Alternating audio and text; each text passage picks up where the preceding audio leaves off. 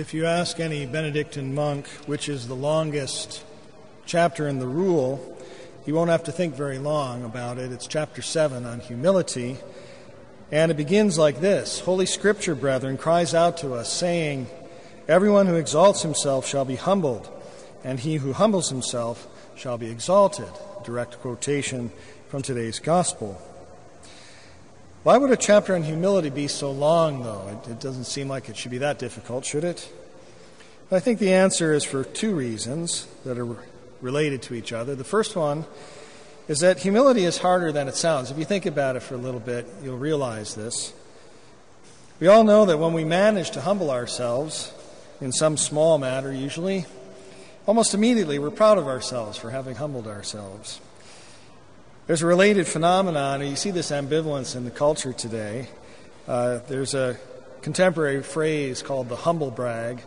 So when someone wins an Academy Award for Best Actor, he stands up and says, I'm very humbled by this award, which of course is ironic because he's being exalted with this award, but he claims to feel humble. There's a similar kind of thing called imposter syndrome, where someone has an important job and they don't feel qualified. They feel too humble to have this job. I think both of these cases, there's a certain kind of immaturity at work, actually, rather than a genuine humility. That's just to show that humility isn't something we just generate by trying. So there's a whole process that takes place, and it's a long process for most of us. So even if we humble ourselves, which our Lord is telling us to do that, it requires someone else to exalt us, right? Or even to make sure that the humility is genuine.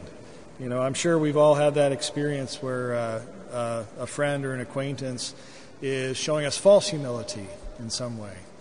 Claim, I don't really deserve this or that. Say, well, come on. Right?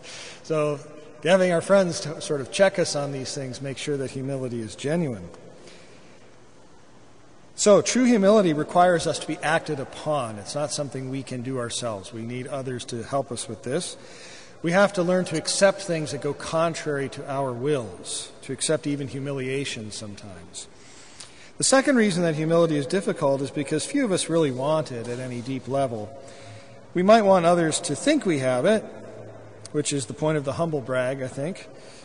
But we'd also like to harbor a private opinion of ourselves as, at least I'm not like that person over there. Right? At least I have these qualities going for me. We like to trot out the things we're good at rather than being put in positions where we have to admit we don't know what we're doing.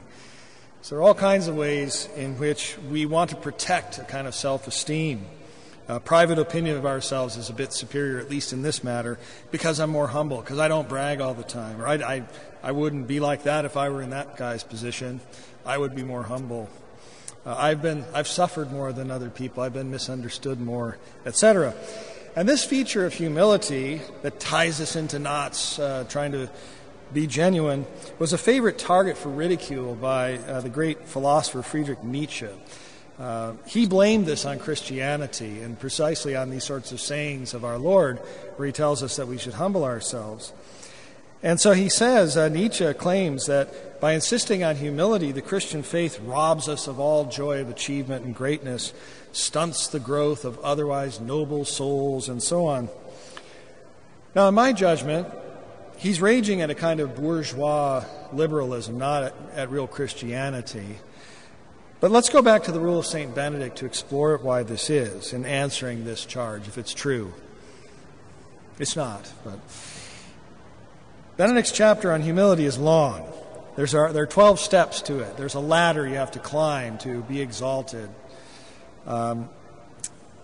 Much of the work in ascending this ladder involves acceptance, which seems closely connected to the idea that we can't do it ourselves. There's something outside of us that provokes or challenges us to respond in humility. So we have to be confronted by persons or situations that we don't expect or that we don't like. And then we have to find the resources within to let it be, to accept it, to say, it's not my business to have the world be the way I want it. So acceptance of God's will, acceptance of the strengths of others or their limitations, Acceptance of the work that's been given me to do today, that someone has asked me to do. Acceptance of material limitations. I'd like to be able to go on this trip, but I can't afford it. Limitations of technology. I'd like to be able to fix this machine, but I don't know how. I don't have the money to pay a mechanic. We have to work to accept the actual history of the actual community that we belong to. So St. Benedict says that the humble monk won't go against the customs of the community. He doesn't say he won't go against the customs of the community unless they're really kind of crazy and it's the only reason we're doing it is because we've done it for 30 years. No, he says just accept the customs as they are. And accept the limitations that they impose on my own behavior. I'd like to do something this way, but the community's always done it that way, so I have to do it that way. I even have to try to accept the limitations of my own understanding of any difficult situation, even a situation that seems unjust. Lots of injustices in the world today. Why doesn't somebody fix them? Something about that I have to accept, even if I feel called to address it. Even if God calls me to go out there and fight for justice, I can't ultimately change other people. I can only work on myself.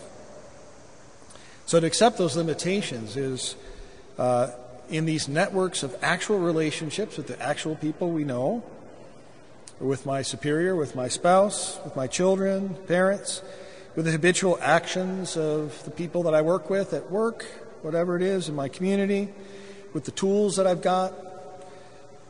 What we're seeing is that humility is a kind of school of realism. Right? It puts us in contact with things that are actual, that we didn't create, we didn't put there, but we have to accept them.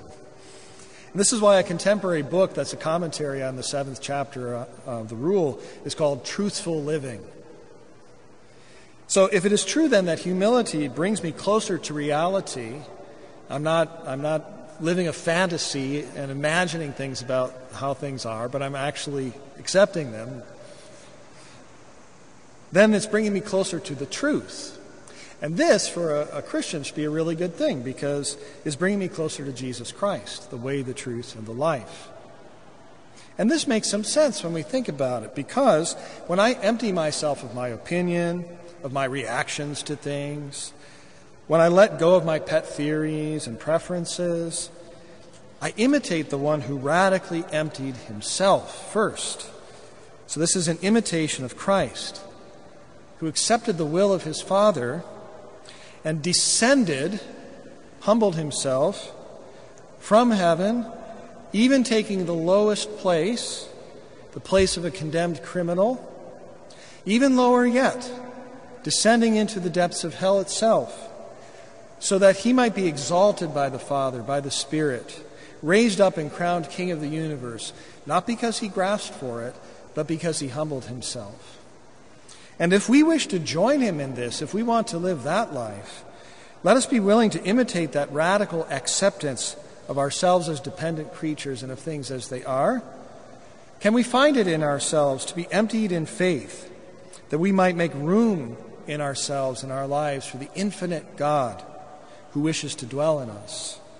And if we can do this, then we just might hear from the saints, from our Lord himself, "Friend, come up to a higher place."